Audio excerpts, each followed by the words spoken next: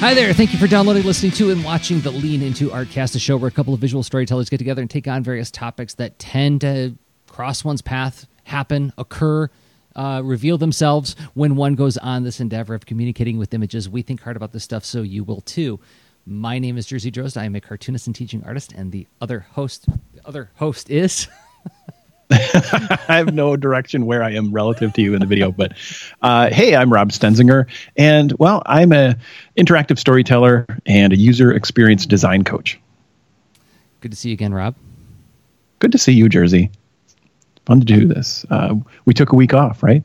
And as we do, sometimes we do a rebroadcast, which it allows for a lot of different things, and yeah, always love to hear folks' reactions to those topics that, there's a lot. I think, am I kidding myself if, that there's some evergreenness to some of our approach to how we talk about stuff?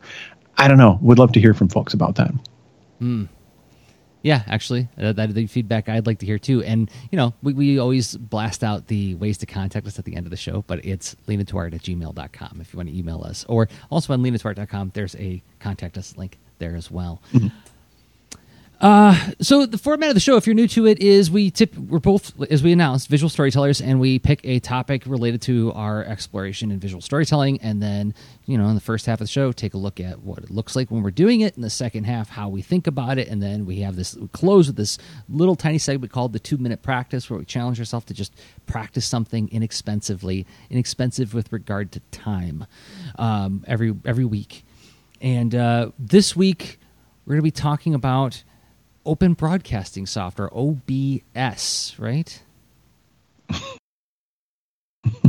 Yeah, it's I know it's one of those things that as soon as you get into putting out any kind of stream, you're going to stumble into a variety of the big solutions, and OBS it's really out there. I mean, maybe you notice it if you consume streams as well, but it's probably not as important to really notice that kind of thing. Like, do people really care when someone posts an image of a comic and it was in Photoshop or Illustrator or, yeah.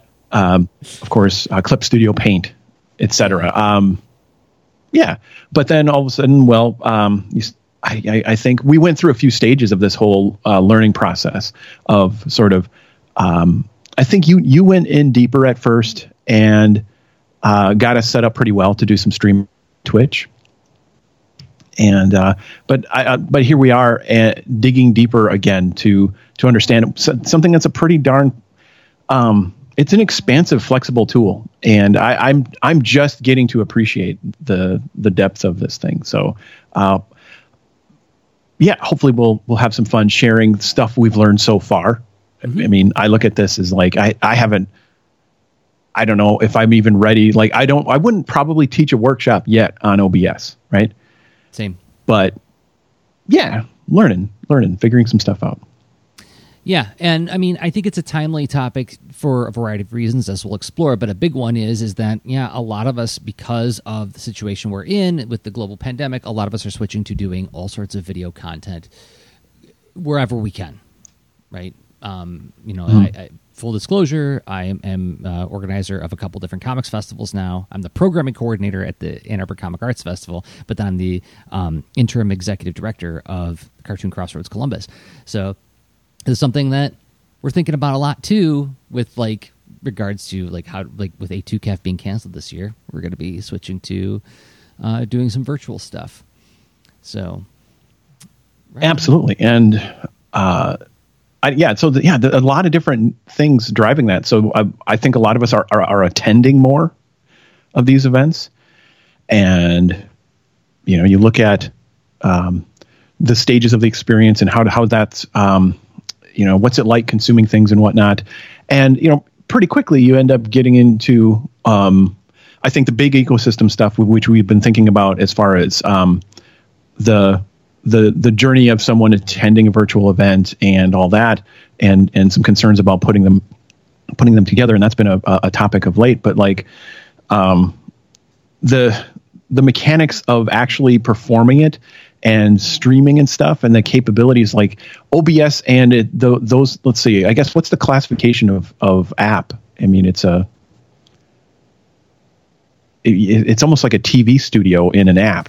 It kind of is. It's like what do they call those? Like the technical switcher, technical director desk. I took television production in high school, and I remember like that was one of the jobs, which was being the dude who or gal or whomever who switches between the different cameras. Camera 1, camera 2. Pot up this sound, pot down that sound, that kind of thing. So it's the same kind of idea, right? So yeah, scene switching. Yeah, that was a good class. I took that. Well, TV tech it was called in my school, and wow. even remember when cable television spread. They had to make a lot of deals with the local cities and whatnot that they would allow public access, right? So I never quite got to the discipline to put out a public access show, but I was studying that too. I took their free classes, so you could go and check out from the cable station a camera set and stuff, and that was fun to play with, right? But here we are. Think about the hoops that you were involved with that, right? So there's essentially one stream that you could get into the programming schedule if you produced a show that was showable, and all that. Anyway, fun times. Technology changes the options for all of us quite a bit. Yep. So okay, well, let's dive into it. I got to hit some music to get us over to the first part of the show. We always do like a little musical thing just to indicate to people who are listening to the podcast that we're changing gears. We're past introductions, heading into talking about the thing. I don't think you can see it on the screen, Rob, but speaking of OBS and testing things, I'm playing with the Skype NDI plugin to like feed our videos in to separate channels, and your video keeps changing size constantly. I have to keep adjusting it, so everybody's seeing me do it. But funny. There we go, and it's going to change size again in a few minutes. Why would it do that? I think it might be something to do with my machine and the way it's processing the NDI signal, but wait a minute. So okay. NDI signal. Let's unpack this for a second. Yeah. So, what's functioning right now is, let's see. So I'm on Skype and you're on Skype, but then you have something that's actually able to take two video feeds out of Skype. Yeah. And what's NDI? The NDI plugin. I forget what it stands for. I forget. It's an acronym. It's from a company called NewTek, and it's this plugin for OBS, and it's built into Skype. You can actually turn it on in your Skype settings, in your calling advanced settings. And what it does is it like separates out the two video and audio feeds into separate channels that OBS can then read as separate inputs. So then I can like have each of those as an NDI input, feed that put an overlay over top, and now we got a 2-up, just like we're on CNN or something. So we start yelling at each other if we want to. But but for some reason, do that. Yeah, I know. I looked it up quick though. NDI, by the way, is Network Device Interface. Okay. And so it's a standard that was put out by NewTek, like you mentioned, to enable video compatible products to communicate. So right. So it's an interesting technology, because not only does it allow us to feed into clear Skype feed, so I don't have to just do like a screen grab of Skype, which I don't think it lets you do anymore. But you can also like connect, devices like old iPhones as NDI devices as separate cameras and things like that, which is another thing we're playing with, which maybe we can talk about. We're in it now. We're in the episode, and your video has not changed size. So I will stop messing with it. And where do you want to start with? Go ahead. Okay. Well, I thought that was pretty natural and interesting how, describing the how the setup is functioning right this second. But like we started talking about the background as far as we had a path that has led us to Twitch, and honestly, we've had sort of a typically two-person talking head show for about 9 years now. Yeah, and so we started streaming with, what was that, Adobe's Connect or something like that? Adobe Connect, yeah. It had great features, met our needs pretty well, but then something led us to go to Hangouts. I think it was because we could stream live on YouTube. Yeah, we started out with Adobe Connect, and it let us do like the 2-up, recording, but then there was like a video processing and then an uploading to YouTube after that. And then when Hangouts on Air came out, I got excited because I thought, well, this lets you do like the scene switching, you could do overlays, you could do all the things that like we're going to talk about that OBS does. It was a little bare bones, it was a little basic, but it was all done in the browser. All the encoding, the recording, and the streaming was all done in the browser. There was no software to download. Very exciting. And then, the idea at the time, as I remember, the argument I made is that like, well, live streaming means that people can interact with us if they want to while we're doing the show. And then afterwards, like once we hit stop on the show, there's a YouTube video of what we just did, right? Very clean, very easy and tidy, efficient. Then Hangouts went away. And, it's like, okay, what are we going to do now? We've been doing this for a long time this way. Do we want to continue doing it this way? We talked about, do you want to do an audio-only show? Well, what are our options? And so we quickly started doing some research. And I think you said, we should go to Twitch. We should try streaming on Twitch for a while to see if there's any audience to be found there. And I was like, okay, well, I don't know how to do that. So I started looking up videos on like how to stream to Twitch. And that's when I came across OBS. So, you also what's funny is you got a setup. You replicated the old setup with some refinement fairly quickly. And that's where that was really impressive. I thought, oh, wow.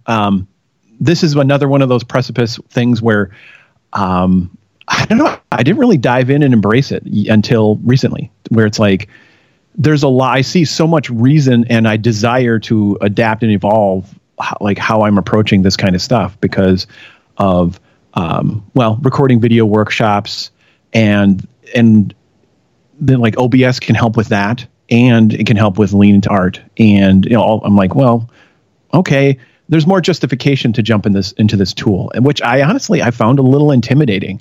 Where once I did my first test stream for Guitar Fretter's birthday last year, and I was like, okay, it works, and I don't want to break it, and I don't want to dive into it. It's funny because I love learning new stuff, but I just was kind of at capacity as far as how I looked at it, right?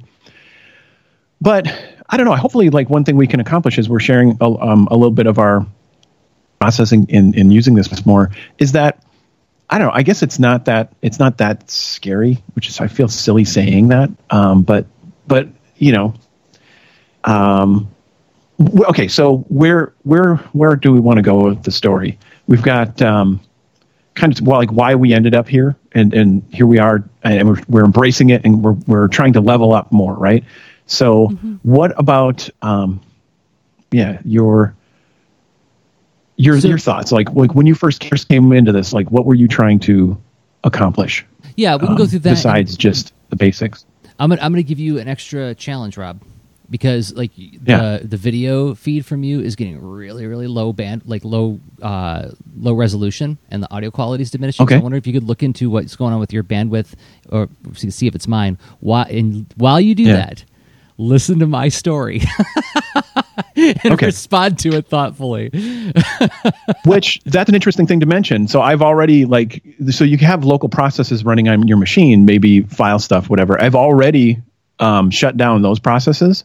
And now my guess is it's bandwidth consumption in the household because we're all quarantined in the household. So now I will run off and be right back. Okay. So while Rob does that, I will explore what were my early goals with switching to OBS and to continue on with the live streaming.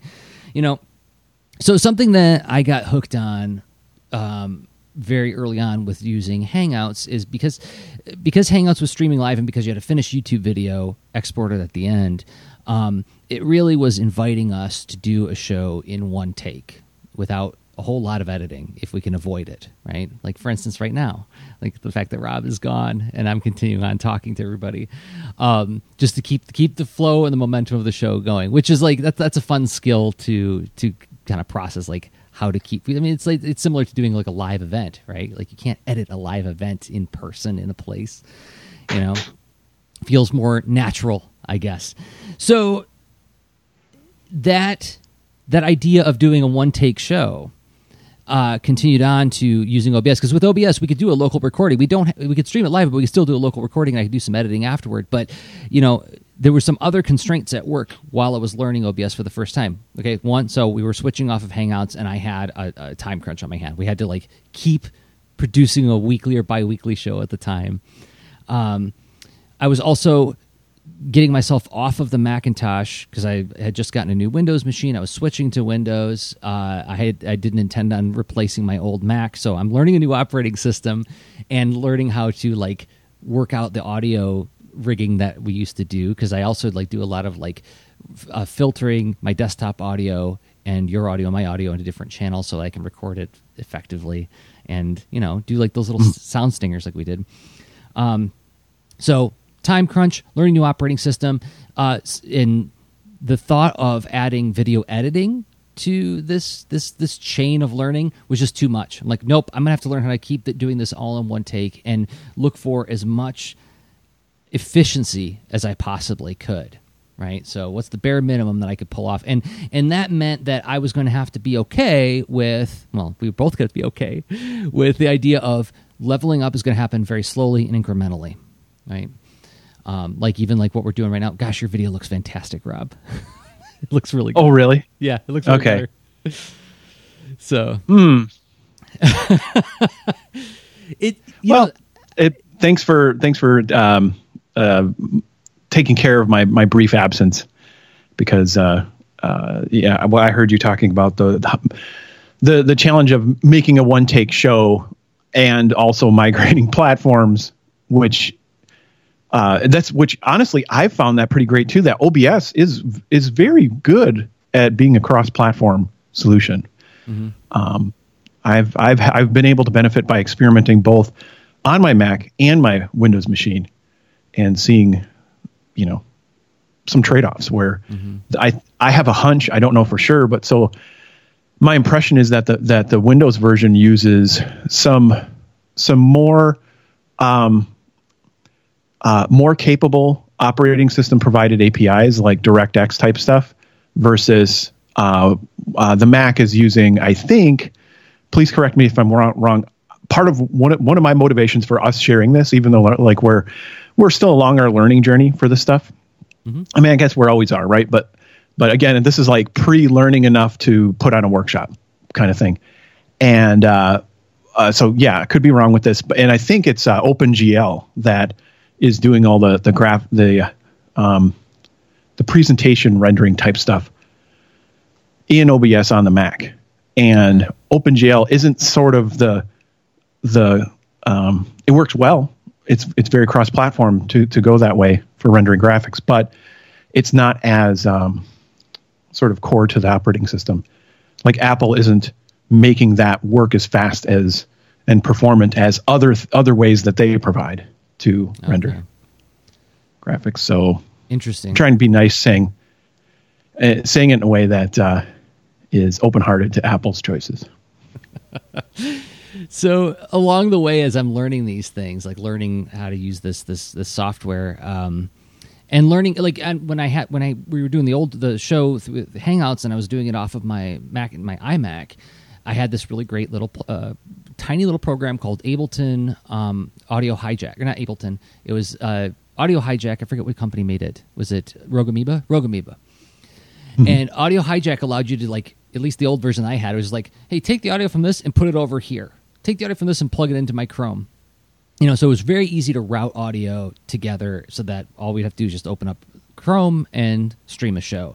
Well, when I switched to Windows, I didn't have that application anymore, so I had to find a whole new way of doing it. Yeah, so I wound up using this program called Voicemeeter Banana. It's a French freeware or donationware program, which is really rich and robust. It's a really, but it did have like a lot of. I had to watch a lot of videos and read a lot of instructions on how to get everything all rigged up. So that was another like friction point. that made me say, like, okay, I'm only going to be able to learn so much at a time on this. I've got to get us to the bare minimum of just being able to produce the show the way we had been doing it. But then, as I'm consuming more and more videos on using OBS to do live streaming, I'm finding about stingers, about overlays, about alerts, and things like this. And I'm like, okay, these are things I need to learn how to make. But now I'm on Windows. I no longer have. I had Adobe Photoshop, Illustrator, Dreamweaver, and a handful of other programs that I bought with my own money. Like a gentleman, but I didn't have them on Windows. I didn't have a license for Windows, and I wasn't about to subscribe to a subscription model. I'm like, well, this is a good opportunity for me to like figure out how to live outside of the Adobe ecosystem. So now I got to learn about video production or like graphics, like motion graphics production in the world of open source and freeware. So I started looking into programs like Olive. I don't know if you've heard of this one, Rob. I think I've heard you mention it, but I haven't quite dove into that one yet. It's a free iMovie like video editing program, and it's not bad, but it's just that I'm also dealing with a computer that, like, if I want to process a 2-hour video, it's going to take a long time. And then another one, which is really interesting, is called Natron, which is more of like a motion graphics piece of software, and I'll pull it up on screen. It has a really interesting interface and an interesting way of thinking about creating motion graphics. So I started messing around with that too. But I only got so far because, like, this is something where I'm learning very slowly, incrementally, and with very, very, like, little tiny snippets of borrowed time. So that's why we don't have, like, Lena Tart, like, flashes across the screen with a Lena Tart person zooming by while we switch scenes or anything like that. That's something I'm working towards slowly, but it's happening very slowly. There's also like sites where you can purchase packs of themed kits to like install in your OBS. Nerd or Die is a big one where you can download like all sorts of different like transitions and alerts and things like that. But ideally you want it to be something that matches the project that you're working on. So, which I find that that's actually going to be quite doable. There's an app that I've come across because I've been working to, my big motivation is this interweaving of trying to be able to have more flexibility to do rich live switching with no editing, right? For Lean Into Art, but then also for online workshops, right? Mm-hmm. And like if I'm presenting at virtual events and that kind of thing, which is coming up, but if I'm presenting live or if I'm presenting pre-recorded, right? Which I have an event coming up where it's a hybrid. And so I actually was just using OBS, not for streaming in this case, but to just do a local recording and to be able to switch from a presenter view and to a presenter plus slides and also just slides and back and forth.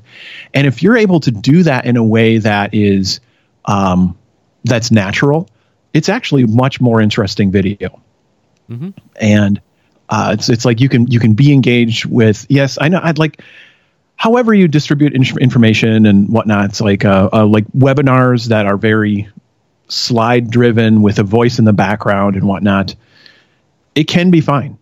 But I'm looking to do things that, like workshops. I try to provide experiences that meet people who are visual learners, who are audio learners, who are hands-on learners, who just try to have a variety of experiences as I'm sharing something, and so that we're all connecting on in more ways than just a passive broadcast. Mm-hmm. Anyway, so it's actually pretty powerful for that. Like you could just record yourself presenting with OBS. Yeah. Let me see if I can find it. The Seriously Coalition that I work with on that Captain Seriously comic book, they had me record a 45-minute like sort of talk about the making of the comic, and I recorded it entirely on OBS and did like scene switching to different slides and different like what do they call those? Like it's like a gallery view where it just rotates through a whole bunch of images automatically and things like that. Oh, really? You had OBS do that? Yeah, so it was just like basically webcam on me, and then I had a slide deck pulled up, and I had a couple different image galleries pulled up, and I had my soundboard so I could play like some intro music, and then I did it all in one take. and then now I've got like a decent video. I can pull it up. Image gallery. I know you're looking this up, and I'm curious. The image gallery used was powered by OBS, not some other app that you were capturing with OBS? Correct. Wow. Okay. So, and actually, I used it on our episode with Jen Vaughn a couple weeks ago when we were talking about the Very Very Shopping Network. I just you just create an image gallery in OBS. You have we don't have to go through like all the ABCs of it, but you have scenes, which are like a collection of like right now. If I were to describe the scene that everybody's looking at on the screen, the scene consists of my video feed, Rob's video feed, and the little frame that you see around us with all the logos and stuff. That's the scene, but that scene is composed of those elements, right? So like you create a new scene. Call it gallery, you add the element, which is the gallery itself, and then you just feed in, like put in these 20 images, and you can set for how long you want those images to rotate, and it'll automatically rotate them through. So, wow. That's pretty great. Are you pulling that up to demonstrate? Oh, the gallery? I could do it right now. So do you want me just to like screen share it? Yeah, sure. Why not? I can give it a try. So, let's see. I can do OBS capture, and so now you can see. Here's my setup, and here's actually the soundboard that I use for the show.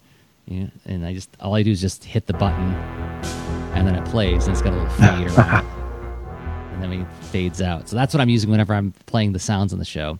And then down here in OBS this is where you add your scene, and then the source is what feeds into that scene, right? So actually, I'm not going to be able to show you me showing what the rotating gallery looks like. That's okay. I mean, we can conceptualize it or whatnot, but it's just one of those other scene elements right there in OBS. Yeah. And when you're controlling the live show, are you using OBS to click between the scenes? Yeah, I know that you've been experimenting with a different thing. Yes, I have two screens. I have a second monitor, and I put OBS in the second monitor, and then I can like just click on the scenes area to switch between all the different things. That's pretty great. I found that difficult with live performing. Mm-hmm. I've seen that video you did and for the Seriously Coalition, and it's really slick. And you are an octopus as far as how you're able to do that, and it's impressive. The juggling the performance and the technical direction is that's quite a skill. I would like to get skilled up with that, but I'm looking for like some affordances to try to make that easier. Mm-hmm. So of course there's things like Stream Decks and whatnot, and I don't know if there's more than one brand, but there's like these cool, essentially dedicated keyboards with rows of buttons that are physical buttons to switch between scenes and stuff. And I didn't really want to, make the plunge to go into that yet. Thinking I have touch surfaces all over the place. There's got to be a way to for this open source app to be controlled from some other app on a different touch surface device. And turns out there is. And the one I ended up really diving into, I know there's others out there, but it's called UpDeck. And it's really, really a very flexible tool. It's one of those things where it's got a few pieces and parts that if you're really new to, I guess, if you're not really, I don't know, I felt really comfortable stumbling through and figuring it out because I kind of conceptualize how they're trying to do this, right? They have a piece of software running on your desktop that connects to OBS through a script. You load into OBS, and then that app, the UpDeck app, talk to the UpDeck or other device, your Windows or Android tablet, Android phone, iOS, all that stuff. So it's really cross-platform, very promising. But as I'm connecting these different pieces and parts, I'm noticing, hey, wait a minute, OBS can load scripts, and I'm also a coder, an engineer. I have built lots of different things in software, and I find that very enabling when apps open up some kind of method to automate their behaviors. And all of a sudden, as I'm digging, like Updeck provides, in a way, like a smooth, like an easier interface to sort of script and add behaviors to OBS, because it's like they've done all the hard work of learning OBS's interface API, right? And like just they provide the way, because they're like, here's a script. And so for me, that's gold. I'm just like, this is a text file that's an example of a bunch of code to make OBS behave in a bunch of different ways with animations and toggles and sound and faders and all that stuff. So like your whole soundboard could be running through OBS and controlled through one Stream Deck interface kind of thing that's running in Updeck. Yeah. So it's kind of by points away just by studying one. Also, all of a sudden, it's like a thread to pull on to see like so much more possibility with this thing. Yeah. And so those animations and things you were talking about are, we could take static assets, and we don't have to build like a pre-canned video that gets overlaid on the other video. I mean, we can have essentially scripts do the animation and stuff. Oh, wow. Yeah. Interesting. Anyway, yeah. We'll have to talk more about that, because that's one of those things where I ran into a wall as far as like leveling up speed, and I was like, okay, I'm gonna have to just deal with that later, because I don't have the space or the bandwidth right now to attend to it fully. Very interesting. Yeah, and I've seen those decks too. They also make physical ones. They make physical actual like switching boards for OBS that some streamers use. And then I've also seen that there's apps for phones that like, it basically pulls up like a screen of little tiles that you can tap on to switch between screens, right? And effectively that's what Updeck becomes. Okay. You configure it. You launch the app on your desktop. It becomes this tiny window, and then you click on the tiny window, and then it launches a web browser interface. And now that's where you can sort of map out all your controls and behaviors and have buttons that are one-time buttons that are toggle buttons that essentially have two actions when they're on, when it's on and when it's off, and lots of different things. What does the button say in either state? What's the image? All this stuff you can control. It's pretty powerful. It's kind of bare bones, right? And it's a bit of like you described your process in learning aspects of this. A bit of checking out the documentation, but it's pretty well documented. And as long as you have some idea with where you want to go, and I'd recommend starting with something that's just not too complicated. Switching scenes, and then build up from there. So when I was doing my presentations recorded in OBS, I was pulling up some PDF presentation files, slide decks, and what I was doing, I was just like scrolling through them. I was just flicking the pages up to pull up the pages. I imagine you don't want to do that with yours when you're getting paid to do a presentation for a festival. Yeah. Well, either way, I guess the deck itself that can have some energy if you're like flipping quickly or moving really slow or whatever. That like almost how you're interacting with the deck adds it's part of your performance. But for me, I actually wanted to because what's funny is I was trying to create a setup that would work both for me recording something and actually my wife, Kate Shield Stenzinger, also landed a speaking gig recently, and it needed to record something for a virtual conference. And so I thought, great, even more incentive to invest in figuring this out. And so I wanted to use my little clicker, my pre-production slide changer that is the Logitech R400, and it's just nice to have something that fits in your hand and lets you go back and forward through the slides.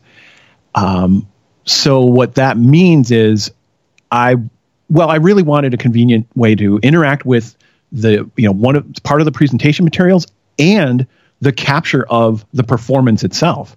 So the combination of this clicker plus Updeck was working pretty good. I still didn't get I didn't master the performance and the clicking. You know, I don't know why. I just didn't. I thought, gosh, this is not as smooth as the presentation I saw Jersey give. So I am going to enlist help. So what's funny is when I performed my performance, Kate actually ran the technical switching for my presentation for performance, and I did the same for hers. And so you had this interesting, pretty easy to collaborate situation, right? You just hand a tablet or whatever device to someone. They can pull up your custom deck on their own device if they want, because it's the Updeck lets you do that. Anyway, it's just really flexible. So that let me really be in the moment, do the performance, get all the recording done in that interesting way, and it didn't have those sort of awkward pauses of like making a point and then changing the scene and clicking the slide and clicking too many slides. And, you know, that little bit of juggling is not trivial to me. It's not. And if you've ever watched Scott McCloud perform, like he has his slides timed literally to like the quarter second. You know, he does slide transitions that in the transition of the slides, it helps make the point that he's making mid-sentence, and it's timed so precisely. Wow. Yeah. Okay. Yeah. Yeah. There's this moment where he says like, we're all seeing animals, and like in between two slides is like just like a quick, he like sits on it for literally like a half a second. It's just like a shot of monkey's eyes, you know, like a close up of like a chimp's eye, like eyebrows and eyes, right? So he's like, we're seeing animals, and as he says seeing, that flashes, then he goes to the next slide, right? Like it's like that kind of thing. And I've done enough presentations with one of those clickers, and they are very nice to use, but that kind of timing is tough, you know. Mm-hmm. Because there's parallel timing paths going on, and anyway, so something to think of, and honestly, that's incentive too. I mean, if you're really into the idea of the one person band where you have, you know, cymbals under your arms, so you can do the chicken wing and an accordion in your hands, while, you know, etc. It's pretty great. But if you want to do the one instrument thing at a time, it's so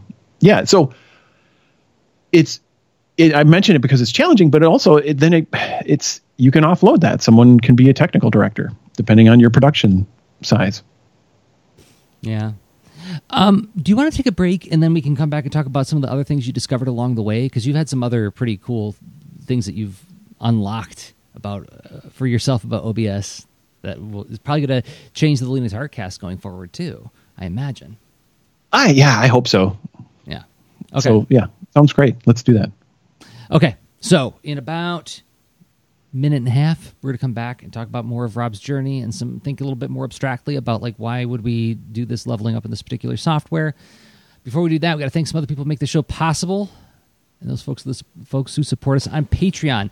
Patreon.com/leanintoart is the website. What is it?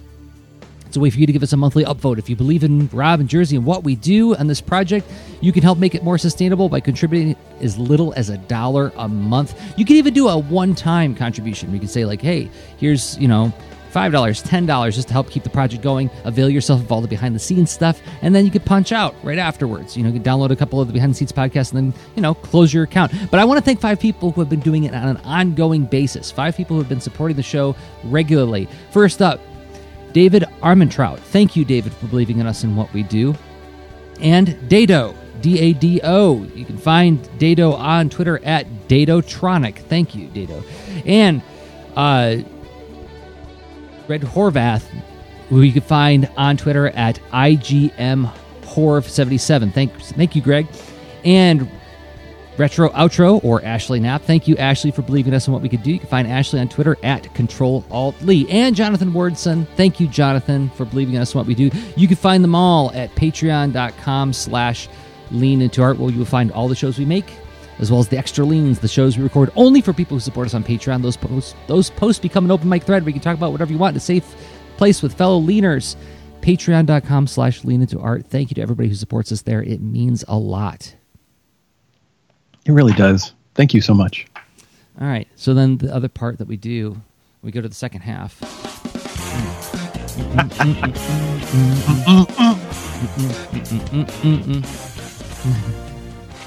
And there we go. Okay. So we're in the second half of the show. I'd like to talk a little bit more about some of the neat things that you discovered along the way, because one of the other things I've been playing around with, and I'm not successful yet, is being able to turn like an old telephone into a webcam, because one of the cases that a lot of the streaming people that I've been, paying attention to and learning from point out that these Logitech webcams we use and these webcams in our computers that we use have a way less high-definition sensor than the webcams, or rather the cameras on these telephone devices have. So if you can use these things as a webcam, you should. So that was one of the things you came across, right? Yeah, certainly. So imagine, trying to find a way to, I swear I'm going to get better at the live switching and all that stuff too. But imagine that you've got that down and you're able to switch between multiple camera angles plus different presentation materials plus toggling different sort of other context that reinforces what you're presenting through overlays and other animations and stuff. That becomes a pretty interesting that's an interesting platform to perform with. And yeah, so looking for another camera is a big deal. Even if you like your streaming, your current webcam. I use my external cam is something, I forget what Logitech it is, but it does a 1080p capture. It's better. It's somewhere in an acceptable range, right? But it still would be nice to have multiple angles and all that. So I found the Epic Cam by Canoni. There are a few other dedicated apps, like something about OBS Cam and whatever. But I found the pricing and because they have like a free version that lets you test it out and whatnot, which is nice. But then I ended up buying the Epic Cam Pro, I think it's called, or Epic Cam HD in the iTunes App Store. But it also does support Android, so it's cross-platform. Oh. It can send the image from the cell phone camera to either Mac or Windows via either iOS or Android. So pretty flexible. Very cool. Yeah, and I had it sort of set up where I was going to demo it, but it's as I encountered. I was working to get all set up on my Mac, and things don't quite perform as well. The recordings, when I record, I was unable to really get great frame rate and matched audio with the frames and whatnot. Yeah, that's just not going to work, right? So I did get fully set up on my PC after that, which I just have an old Windows Surface 3 tablet, and surprised that, it's not, I think the specs on it are not as high as my MacBook Pro, but everything performs a bit better. What are you streaming off of right now? My MacBook Pro. Okay, because there's been on and off throughout this talk. There's been a little bit of syncing issues with the video, which is fascinating. That is just fascinating that it would be so different on a higher end machine. Yeah, my wish list for what I would like to do with the platforms I have is a lot longer than what I'm able to do right now. Because I would also like to. So on the Mac, you can really easily capture sort of like an iPad or an iPhone screen, and that's easy to switch in. On the PC, that requires buying some software, and it sort of does a workaround through AirPlay, right? So you're sort of, and AirPlay is Apple's way of sending your, something from your phone to a TV or your iPad to a TV, what have you. Anyway, puzzles all over the place, trade-offs on both platforms, because that's a thumbs up for the Mac, where getting, doing a drawing show from your iPad being able to switch and integrate different elements with OBS, it's pretty straightforward and very promising. Wow.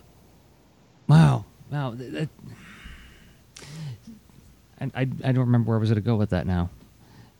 You're talking about things I discovered along the way, and so another example to back up what you're talking about is I was thinking about how I think it was last week my buddy Steve Hammaker was doing a virtual talk / signing. Like he was doing a signing in conjunction with a comic store. And he did this really cool setup where he had the webcam on him, and then he had a camera pointing down at the books while he was signing. So it was as close to standing in front of the table talking to him as you're going to get. But he did just actually 2 webcams. And I was like, oh, I didn't realize OBS could handle taking 2 inputs that way. Because I know that like both Mac and PC, it's not the friendliest with like sharing your camera between applications, right?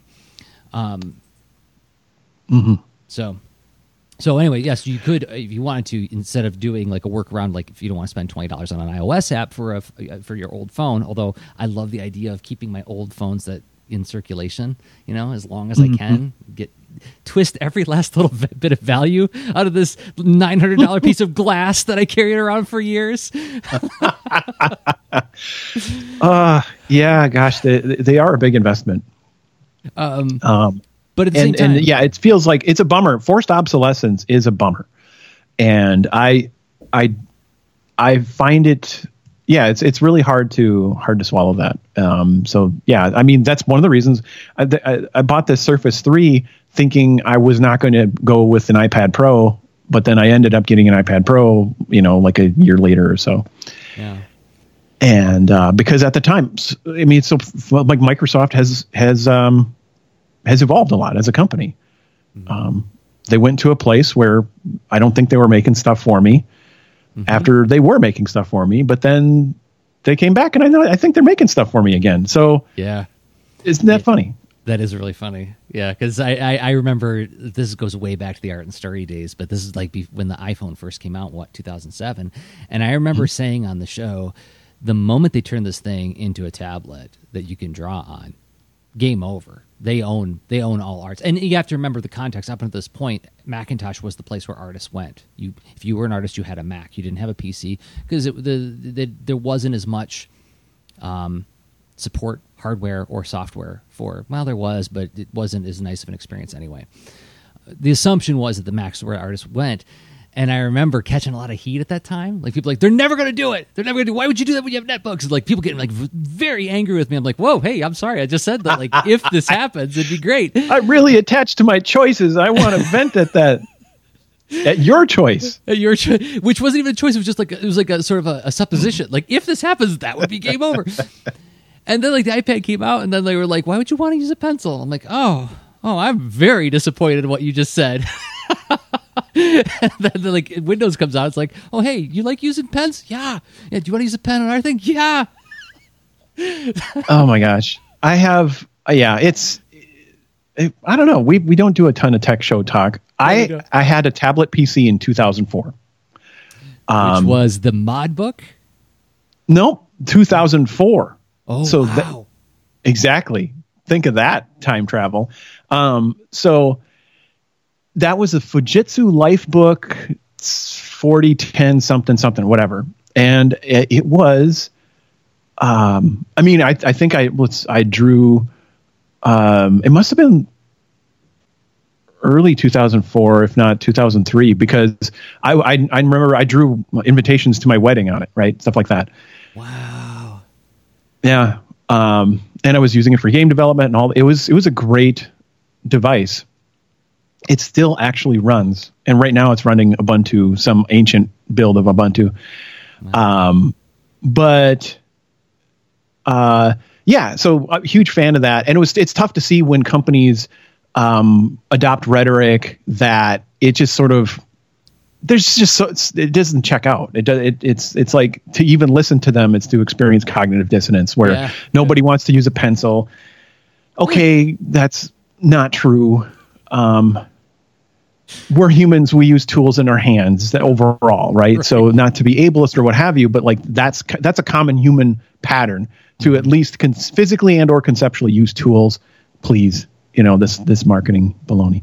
Yeah. Anyway, but they've gone back and forth, and I did eventually, like, I had my cake and I ate it too, because I had a portable Mac with a screen interface that had a pen digitizer in it, and it was touch sensitive and it was awesome.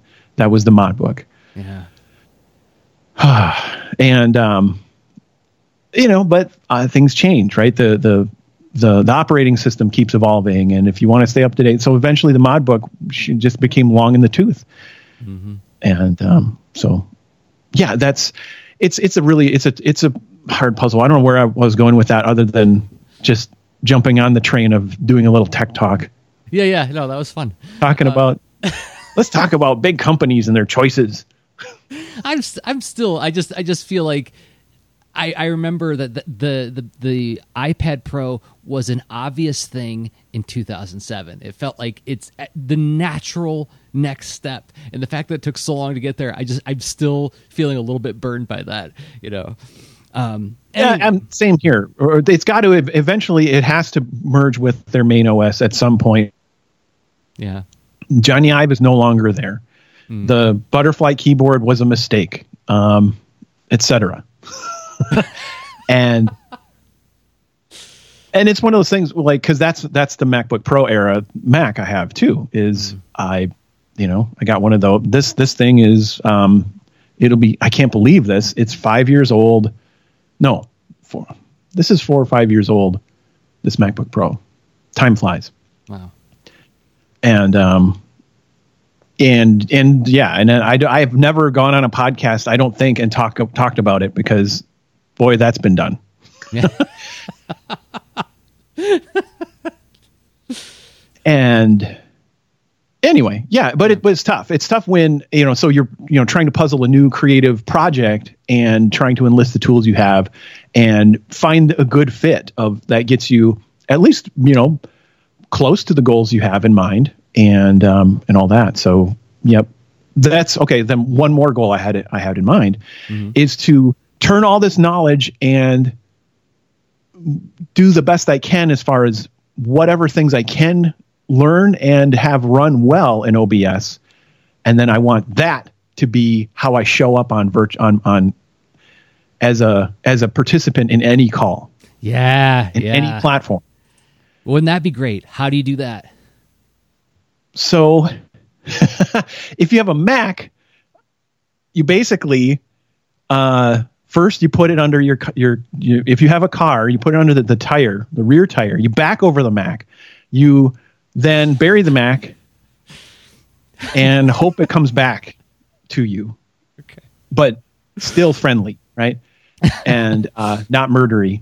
Anyway, no, you actually don't do some Pet Cemetery thing with your Mac. You basically add a kernel extension, and I was like, I just did hard stop. I'm not doing that. I'm not doing a kernel extension from an unsigned,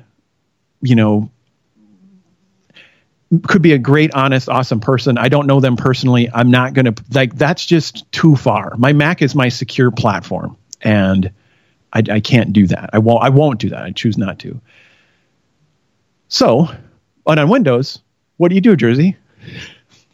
Well, I actually just go to Google and do a search for OBS Virtual Cam plugin. Yeah. And then I download it. It's just a plugin, and it works. It's already there, and that's cool. Now, what does this do, and why is that cool? Because I think this is the moment you suggested the use case, I was like, oh my gosh, that seems so natural, so obvious, and I can't believe I didn't think of it. What I'm hoping to do is I want to work on this kind of thing with you, with Lean Into Art, is like some of our shows, we do a lot more visual things, but what if somehow, I don't know how we can pull this off, but what if, imagine a world where we are both showing up to the video stream as OBS virtual cams, where we're feeding in whatever presentation materials we want, and our drawing app, right? And for me, I would hook up, I would get one of my drawing tablets, into the have an app, be able to switch to it easily using Updeck. Boop, boop, boop, boop.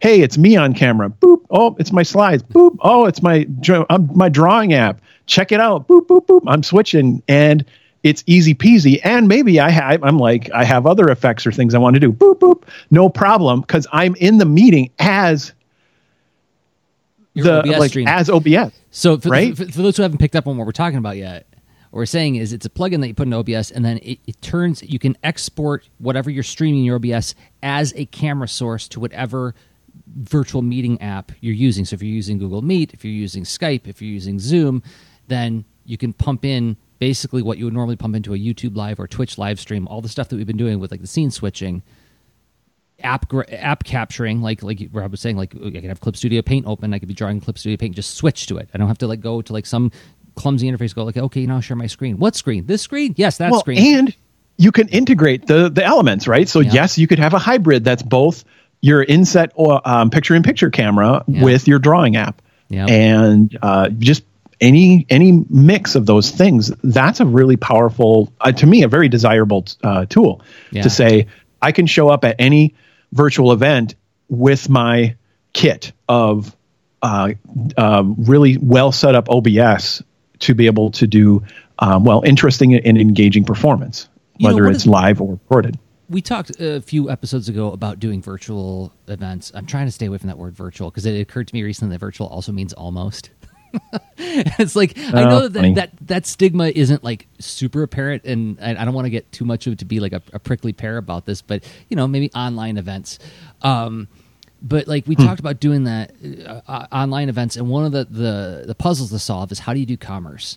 How do you do ways to make people aware of how they can engage and trade with you? And it seems to me that showing up with that in your back pocket is also like showing up with like your convention table in your back pocket, right? Like it's just there in case you need. It doesn't have to be there, but like all of a sudden it's like somebody says, well, what do you do? Everything just folds out. It's like, here's watch. Yeah, exactly. You could have pre-canned, like, a 5-second clip of some app you made, or like your store page, or in my case of as a teaching artist, I could have a clip of me in one of my school assemblies with 500 kids screaming while I'm drawing, like just loaded up, ready to go, right? That something like that. Mm-hmm. And it's think about there's no extra hoops or whatever. Think about every time we've had to switch to, hold on, let me go into my, okay, I've got to click on and share my desktop. And the awkward entry and exit of that mode. Where's the button? These apps, I tell you. I feel like that's the more up-to-date and mid 2020 version of the joke about the person who doesn't know how to use the webcam, and you see like their chin in the camera and like, where do I look? I feel like that joke is reaching the end of its life cycle, and the new version is, okay, what do I where's the icon for screen share? Okay, it's going to take a second to load, and I gotta pull up my PowerPoint now, and I don't want this app. Nope, that's my other monitor. Yeah, that's that joke now. Oh my gosh. So, I mean that's the goal. So you sound pretty stoked about that too. I think it's a great idea. Yeah, I mean, I think it's something where OBS does. You could do a search for this on YouTube. OBS scene selections, and you can actually create sort of preloaded, and you can export them, so you can take them across instances of OBS, where basically if you set all that stuff up, I could have like a meeting scene selection, Jersey's meetings, and it would have all those things preloaded. And then when I have my podcast, like I have a Lead Into Art scene selection, which just loads up all the Lead Into Art scene instances of like different setups, like the two up that we're looking at right now, when I switch to looking at Chrome and so on. So it seems like that would be a very powerful tool to have in my back pocket that I would probably use 30% of the time, but when I use it that 30% of the time, it would be very impactful, and it's something. I mean, this is where I think this is actually of interest to other cartoonists, artists, visual storytellers, teaching artists, and developers. Is I'm discovering that even though the whole world is suddenly now very, very familiar and fluent in video conferencing, not everybody's really fluent in anything more than opening up their laptop and talking into their laptop microphone, right? And this is something that I think is a bit of a professional development that I think a lot of artists need to do, is that when I show up, so like I have this mic hooked up to my computer whenever I do video conferencing, just for it started out as it's just easier just to have it set up that way because I do all that audio routing to do the show. So I show up to these Zoom meetings, and then everybody's talking, and then suddenly I'll go, well, I have a thought on that, and everybody's like, whoa, what happened? His audio is incredible, and I'm like, well, that wasn't the point, but but suddenly I made this very memorable, it's like, and then everybody makes a joke like it's 75 and sunny outside in downtown California, but which isn't the point. It makes a funny moment and everything, but just investing a little bit in, I hate to say it, production value when you're going to these meetings, I think also makes a bit of a difference. And at least I've noticed it's making an impact in terms of people noticing who you seem to show up more prepared somehow, although there's lots of jokes about like at the end of the meeting, they're like, oh, I was on the Jersey show. I'm like, okay, well, yes, I have a nice microphone because I do a thing with the microphone all the time. This isn't me like trying to like with my peacock feathers behind me.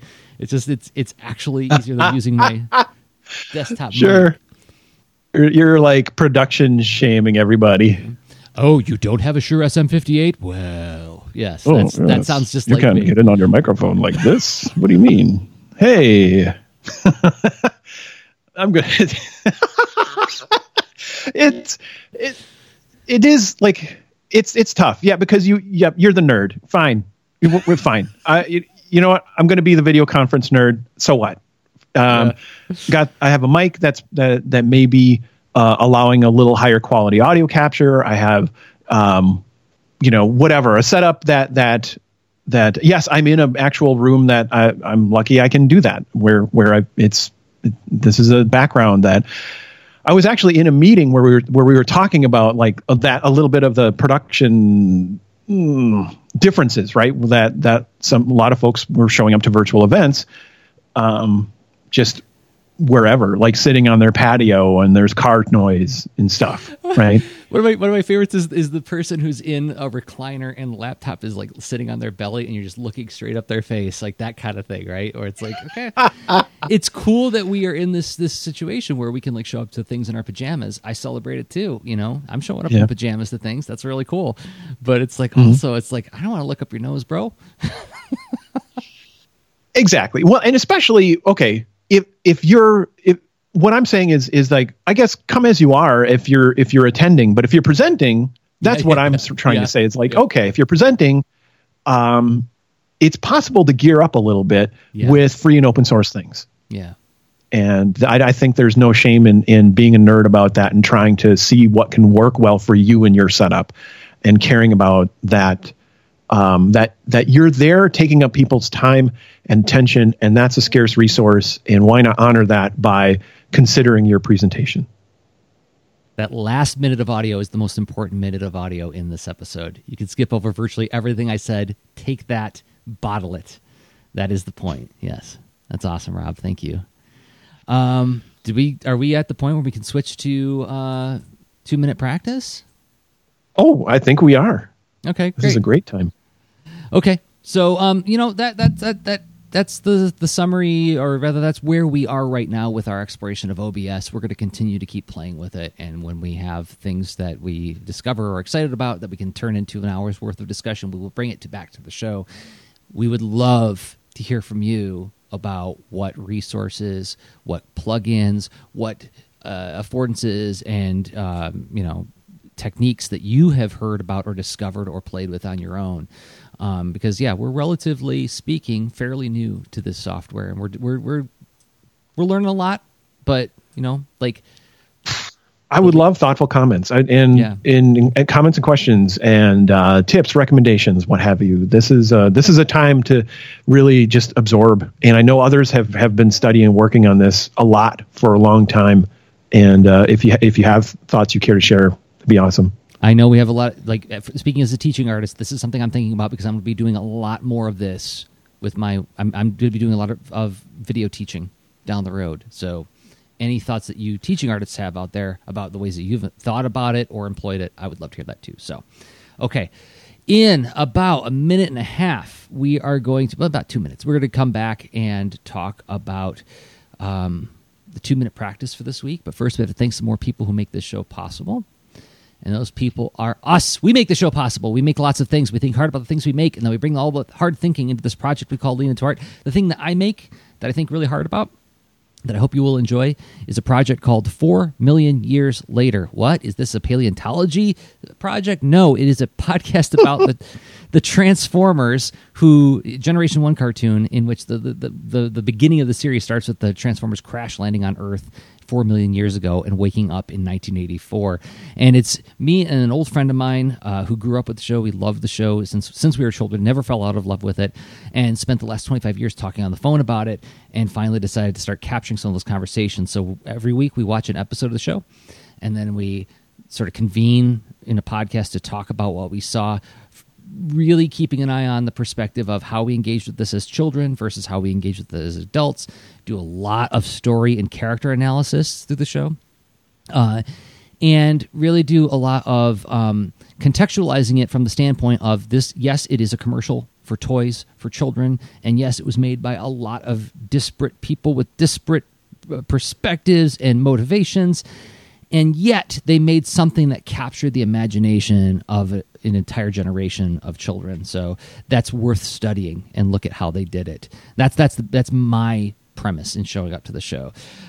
So it's a joyful love note to the series, but with a very, very careful analytic eye. The latest episode is episode 22, The Immobilizer, which is one that Hoover and I, my co-host, really loved a lot.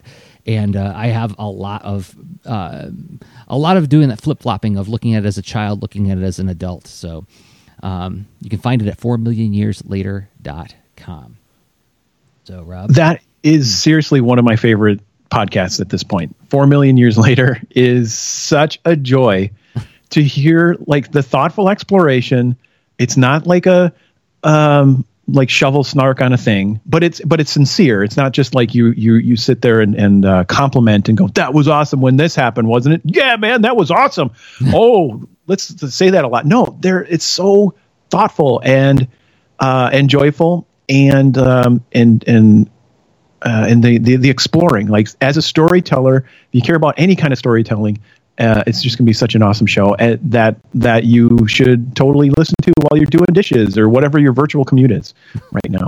Or if you have a real commute, it should be there. It's going to keep you it's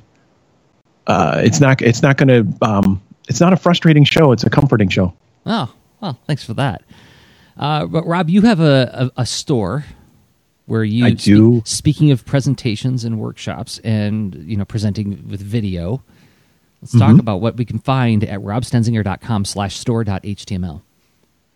Oh, thanks, Jersey. Yeah, so I have a variety of things that I offer, the games I make, the creative process coaching, and online workshops, like you mentioned. And just to highlight the online workshops, I have currently 4 that are available both at Gumroad and at Skillshare. And they cover a wide range of interests, but it really is. It comes down to, like, sort of using design to solve different problems. Let's say you want to take on a creative challenge and you want to find a way for it to fit into your life and also your goals. Well, I have a whole workshop about that called Customizing Your Next Creative Challenge. Then if you're doing some collaboration and you want to do that holistically and involve all the different people and backgrounds that are in your project, including your audience, well, you can get into drawing user journey maps to design user experience, gather ideas, and collaborate. If you're doing some goal planning, check out goal setting using design plus storytelling. Or if you're looking for just like a fun break, maybe you alone or for folks that you cohabitate with, just join the fun of sketching the happiest kitty in the universe. So there you go. Some workshops I offer. And yeah, check it out at robstenzinger.com/store.html. And there's 6 different categories of things that you can check out, including games, writing, coaching. You just click on all topics. Right on. All right, and then the last thing we hope you'll check out today is the Lean Into Art Discord. Yes, Lean Into Art has a forum now. And the invite link is in the show notes for this and every episode. And There's 3 public channels where you can request featured topics, comment on past episodes, offer some of your 2-minute practices. But there's also 3 Patreon-only levels or channels where you can hang out with fellow leaners and us and share some of the work that you've been working on, tap into the Brain Trust, get some insight on the projects that you're struggling with, and then also just like a social channel with, hey, how you doing? And that's the Lean Into Art Discord. I'm sure you can also search for it on Discord with Lean Into Art as the search term. So thanks to everybody who's been hanging out with us there. It's been fun getting to know more of you, get to know you more as people who are interacting with us instead of just listening and watching, right? Mm-hmm. It's really nice. I mean, it's a lower pressure social forum. Yeah. Right. It's always a little performative and a little harder to do that on the big platforms like a Twitter or Instagram. But yeah, Discord has been working out well. So time for the 2-minute practice segment of the show. Hello, Rob. Hey, Jersey. 2-minute practices. 2-minute practices. This time we had 14 days instead of 7 to work on this one. And I did so much less. No, I did a little bit. Oh, no. Well, I mean... my practice. Yeah, my practice. A lot of my practices fell off. A lot of my self-care practices fell off the plate this week because it's been a nutty 2 weeks for me, as it has been for so many people, right? It's like Certainly. Managing any kind of practice amongst all of like the uncertainty and the sheltering in place and learning how to navigate all of the demands that come out of that, it's like that's worth acknowledging. But I did manage to find time for practicing this week. What was our practice? Well, our practice was to what's the quick way to say it? It's basically to sketch a wrestling pose. 2 minutes at a time, but with the motivation to really push the energy and the action. And you can hack the challenge and pick any kind of wrestling pose you want. But then there's a great set of prompts through the Sketchamania event that happened recently. And so, well, why not take one of those prompts and make that your pose? And then for 2 minutes at a time, see what you can do. Develop an illustration. So I misread the challenge a little bit. This one was put to us by John David Guerra when he was on the show a few weeks ago, and I thought it was to create a series of loose sketch poses based on the prompts, not a single, because I saw you posted yours. You posted your challenge, and you actually had like various stages of production of 2-minute intervals to get to yours. You want to share yours first when we talk about that? Oh, okay. Yeah, sounds good. In hindsight, what's funny is I looking back at what should I do with this challenge? I was delayed for so long. I actually was influenced by how John David Guerra took on his challenge, which he'd picked one pose, and I was like, oh, I saw he posted one version, he posted another version, and he's developing the same illustration. And I thought, okay, it's like he seeded this thing, so I'm just going to roll with that approach. So I decided to just off the cuff start with silhouettes this time. And one of my favorite ways to do silhouette shapes to try to get some kind of recognizable, interesting form, be able to analyze something that's visual, but not getting caught up into any other kind of details, even bones and the kind of underdrawing that you can do, that you do the spine and all that stuff. I'll imply it by just throwing down blob shapes with a drawing tool, and I like to use this app called InkPad, which I can't remember. This app was called something else years ago, and then someone else sort of took over the code base and whatever. And I'm so thankful that it's around still. It's one of those things where sometimes apps just disappear, and I really get attached to how some things behave. Where what I have is an instantly filled shape by just drawing one outline. All of a sudden, boom, shape is filled, and could be spiky, could be round or blobby, could be anything. And and all of a sudden, boom, boom, boom, boom, like it shape, and it starts to form a silhouette really fast.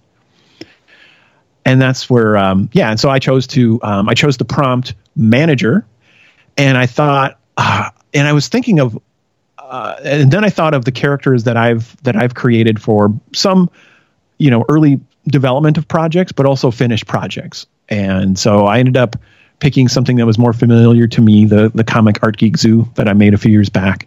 And I thought, who is really a manager there? And there's a couple characters, but one that really stood out that is very pro wrestler-y on its own is Foam Demon.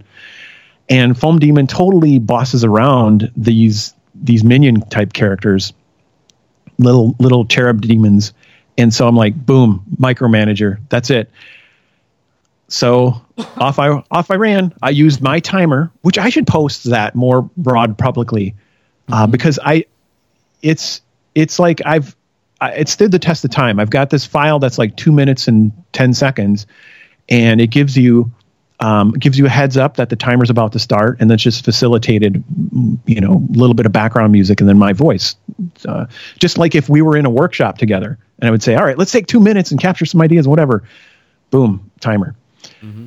Anyway, so you do that, and then so I went through a few stages of development for this. I went from InkPad to Metabang, and that was a spur of the moment thing because I don't know the mysteries of the export tool palette, the share thing that pops up in iOS, because apps populate that for mysterious reasons to me, right? Where it's like, oh, do you want this to send this to messages or to, let's say, I'm trying to make up or some app that has like nothing to do with this. You want to send it to your OneDrive? Do you want to send it to Outlook? Do you want to send it to, Calendar?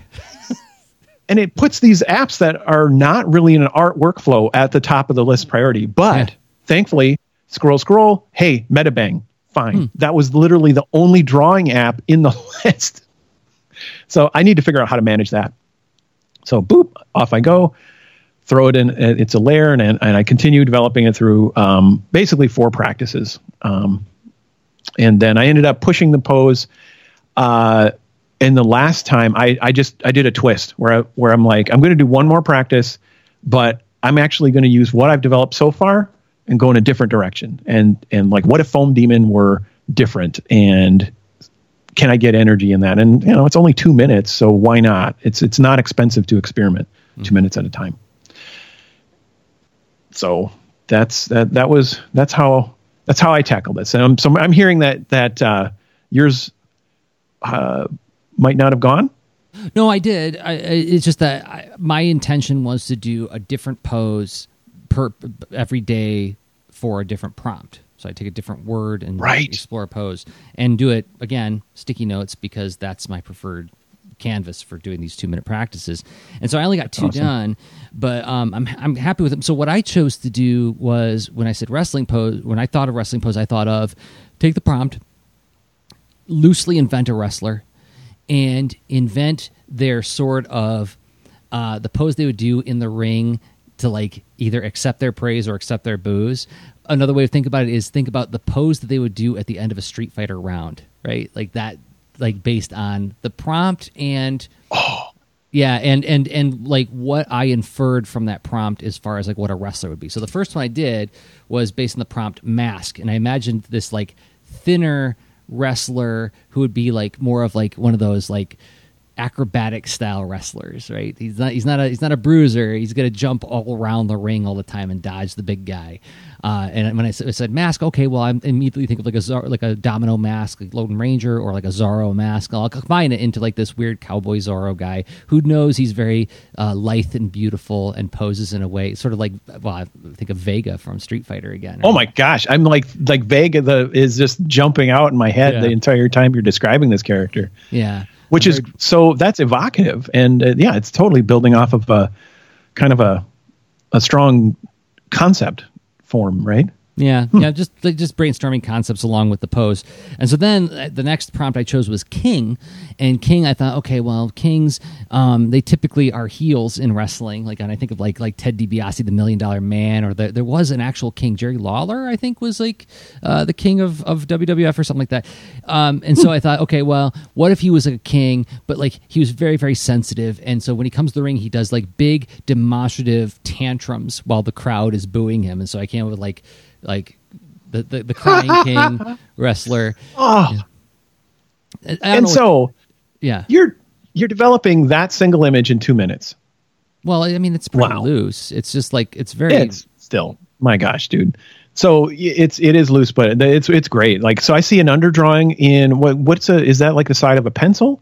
Yeah. So I'm just using a mechanical blue line pencil, and then I went very quickly with just like a micron to do the outline, and then I just took a Palomino Blackwing and just very quickly shaded in to give it more of a finished look, even though, you know, it's if you look close, dude, it's not finished.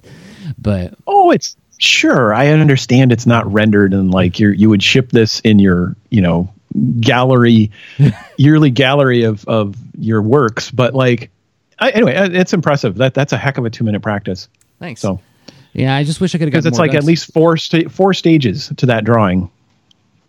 Yeah, so about 30 seconds a piece. Yeah, 30 seconds for each stage. So I gave myself only a few seconds just to think about the concept before I started, you know, and I did use your timer. So it was like, okay, well, king, what do I think of kings? What do I think of heels? Crying king, go, you know, and I let the blue line sort of dictate what it's going to be, like what the general idea of the body language is going to be. So, like, it looked like pro wrestling, like He-Man body build Kool-Aid Man yeah, with fire. Yeah. Yeah. So I was also trying to think of like monsters, like for like Nightmare Pro Wrestling kind of thing. So like he's got like a volcano. His crown is also a volcano or something like that, right? Yeah. So anyway, it was a fun challenge. I wish I could have done it more. Or challenge practice. It was a fun practice. I keep saying challenge. It's such a habit for me. It was practice. Speaking of which, yeah. What do we want? Change those. What do we want to practice next? Okay, so we have a tendency to go toward the illustration stuff. What is something that you could use a little more of or a little less of? Is there sort of a self-care thing, a business thing? It's definitely self-care fell off of my plate this last couple of weeks. Like it was something where I did not take care of myself very well. And I didn't provide myself the space to really like collect myself. And you know, I caught, so typically I do my self check-in every Sunday. I didn't do it this week, and I barely did it last week. I don't know, what does a 2-minute self check-in look like, right? A check-in. Is it? I don't. Is that could take a few forms, because I think intellectually it could be just capture words out of your head, just feeling, you know, like list feeling words, urgent ideas, something like that. So just do. Essentially, you're facilitating yourself to unpack like what would be on your mind, and it could be the whole thing of like what you start with is like, I don't know, clean the kitchen and gosh, we're out of onions again, and then all of a sudden it can go through from that to let's see, I do like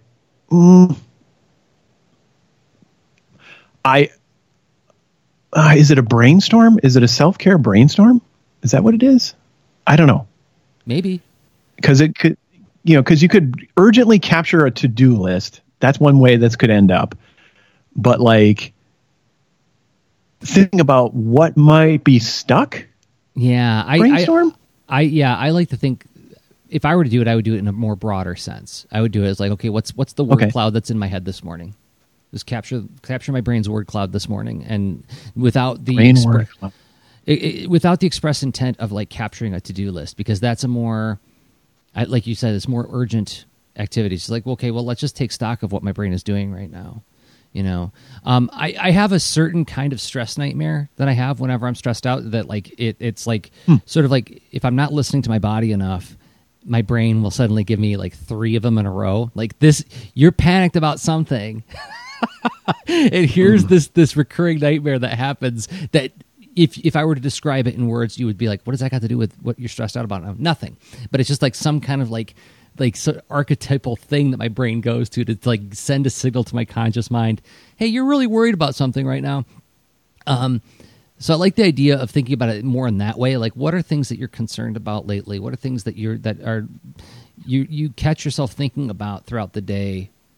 Let's take stock of that for 2 minutes without the intent of doing anything with it. Okay. So, cause it's like the idea is to just get it out. Mm-hmm. So get the word cloud out of your head onto a page. Mm-hmm. Yeah. Okay. All right? Is that too abstract? Is that too weird? Trying to think, let's see. That's a good question. The abstract can be great. Prompts are just seeds to react to, right? Okay. But then there could be maybe let's just hear it. Let's play it back to see if we got this. Yeah. So capture a word cloud, and the theme of that is what? Things that you're thinking about today, tomorrow, next week, whenever. So it's just what's on your mind. What's on your mind? What's on your mind for 2 minutes? Okay. But it doesn't have to be sentences. It could just be words. It could be words. Could be sentence fragments. Yep. And now I have Information Society in my head. Pure energy. I want to know what you're thinking, Jersey. Well, no, you don't have to share it though. You capture it. It's your thing. Yeah. That's part of the point of the practice. Okay. That'll be a fun one to practice. At least I know that'll be helpful to me. I anticipate that it'll be helpful to me. Let me put it that way. So, okay, we're off and going. So, thanks, Rob. Thank you, Jersey. All right. So, we find ourselves at the end of another episode of the Lean Into Artcast. Gosh, I'm super curious about what everybody's going to be sending us with regard to OBS stuff and live streaming stuff. Totally, and I mean, and if you're curious too, if you listen to this in audio, why not see what we're doing so far? Check out the Twitch stream and see what's up there. Of course, you can visit the leanintoart.com and you'll get the YouTube video there as well. Mm-hmm. Non-subtle agenda is, hey, visit us on Twitch. But you see what it's like, and if you have reactions to it, if you're like, well, I don't know, that's this interesting setup, and oh, here's how I tackle that issue and whatnot. It's be great to hear from you. Okay, well, yeah, and so that is to say that we record the show weekly on Thursdays at noon Eastern Time, 11 a.m. Central. We stream it live on twitch.tv/leanintoart, and then we collect it as a podcast at patreon.com/leanintoart and leanintoart.com. Until next time, I have been Jersey Drozd of leanintoart.com and Jersey Drozd on Instagram. And I've been Rob Stenzinger, also of leanintoart.com, and I'm Rob Stenzinger, places like Instagram. Okay, bye. Show notes for this episode can be found at leanintoart.com. You can also follow us on Twitter at the user leanintoart, and you can reach us via email at leanintoart@gmail.com. And remember, leaners aren't wieners. Thanks for listening.